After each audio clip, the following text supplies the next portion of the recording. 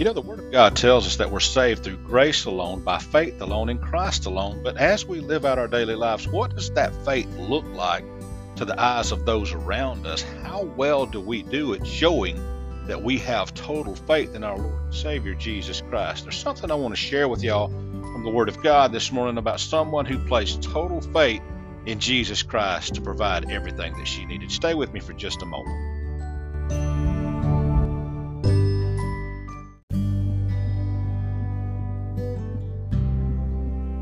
Come into your word this morning. I pray that the time that we have here together through your word, that it'll bless us, that it will strengthen us, that we come to a greater understanding of who we are in you, Father, and how the things that we need in our life, the things that we truly need, can only be met by our Lord and Savior, Jesus Christ. Be with us now, Father, and in all that we do, may it honor and glorify you.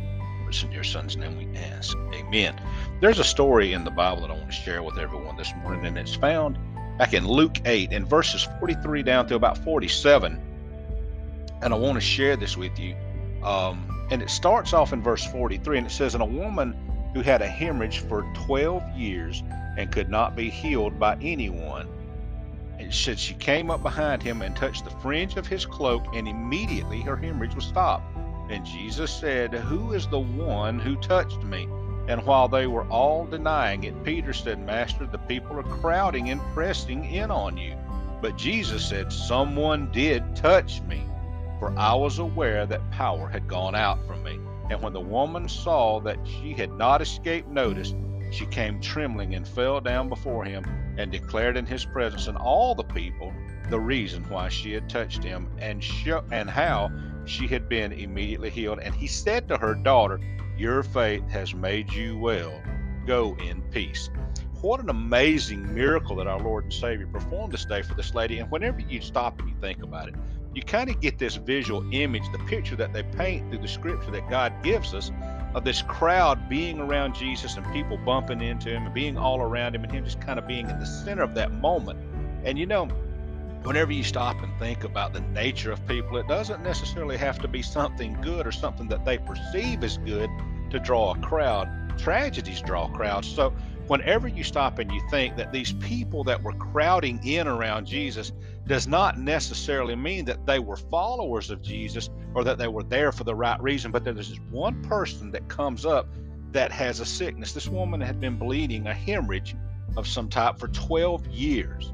And we know that through the fact that it was brought out that she was a woman, there's all kind of things that this brings along with it in her life, that there's, the uncleanliness, there's also the embarrassment and the social rejection, all the things that are negative that are brought about by this particular hemorrhage in her life that has gone on for 12 years. But she steps out on faith, and she knew in her heart that if she could just touch the hem of our Lord and Savior's garment, that she would be healed. Now, of all the people that were pressing around Jesus that day, it was the one that come to him in faith, knowing that through him her needs could be met. And even in the scripture it says, "And when the woman saw that she had not escaped notice, she came trembling and fell down before him and declared in his presence and all the people the reason why she had touched him and how she had been immediately healed." She knew that there was a need in her life that only Jesus Christ could meet. All the modern medicine, all the things that others had tried had failed her. Everything that man knew, and this is not the first time through the scripture that we see that particular type of scenario begin to unfold. Time and time again, we see the failings of men and the success of God, or in this case, the success of our Lord and Savior, Jesus Christ, the things that he could do, the things that he could provide that no one else could. And then he goes on to tell her in verse 48, it says, "And he said to her, 'Daughter, your faith has made you well. Go in peace.' By grace alone, through faith alone, in Christ alone." That's how we, as believers in our Lord and Savior, that's how we receive the things that we need. That's the importance of our relationship with our Lord and Savior, the one who died on Calvary's cross for each of us. So as we play out, as we go about our daily lives, think about who we are and the faith that we need to not only show for ourselves, but for those around us watching. How that faith manifests itself and plays out in our daily lives to show the relationship that we have in our Lord. People question a lot of things, but one thing that we should not question, even though we have that tendency in its human nature that when things are not so good, that we tend to ask why. But one thing that I've tried to start doing, and even in my own life, instead of asking God why, I start asking God what. What is it you want me to learn through this situation? In this particular story that the word gives us, there was a person that was healed because of her faith.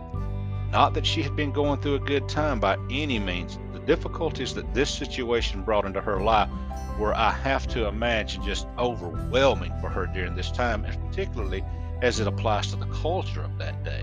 But the one thing that she knew that I hope that we all can keep in mind is that no matter what we're going through, no matter what society thinks, no matter what the culture brings with it, no matter what the problem is, that our Lord can provide everything that we need even when we don't see it ourselves.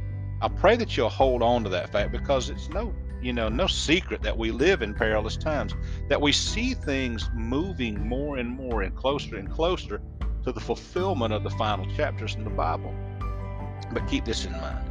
Don't focus on the negative. Focus on the power of the Lord that we serve, what He can do, and not what we can do.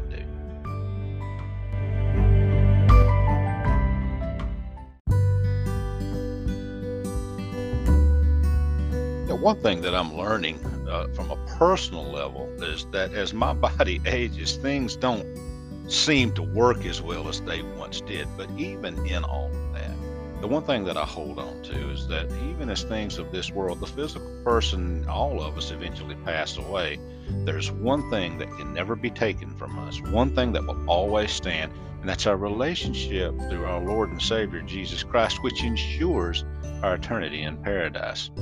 I want to encourage each one of you, just as this lady that we talked about this morning, how she placed total faith in Jesus Christ to meet her needs. I want to encourage each one of you to do that also, no matter what it is. Live your lives according to the Word of God. Place your faith in Jesus Christ, and at the end of the day, that's about the best that we can do. But in that, also understand that the best that we can ever have will come through that relationship with our Lord and Savior, Jesus Christ. And if that's something you don't have, I want to encourage you to think on that. If you want to get in touch with me here at the church, I'm always available. I would love the opportunity to talk to you. But if you have that relationship, grow in it, study His Word, understand better and better and more through that study who we are, what it is we're to do, and the example that we're to set for everyone around us. I pray you have a blessed day. God bless. I love you. Jesus loves you. And as always, if you need us, we're right here at Louisville Baptist Church. Have a great day.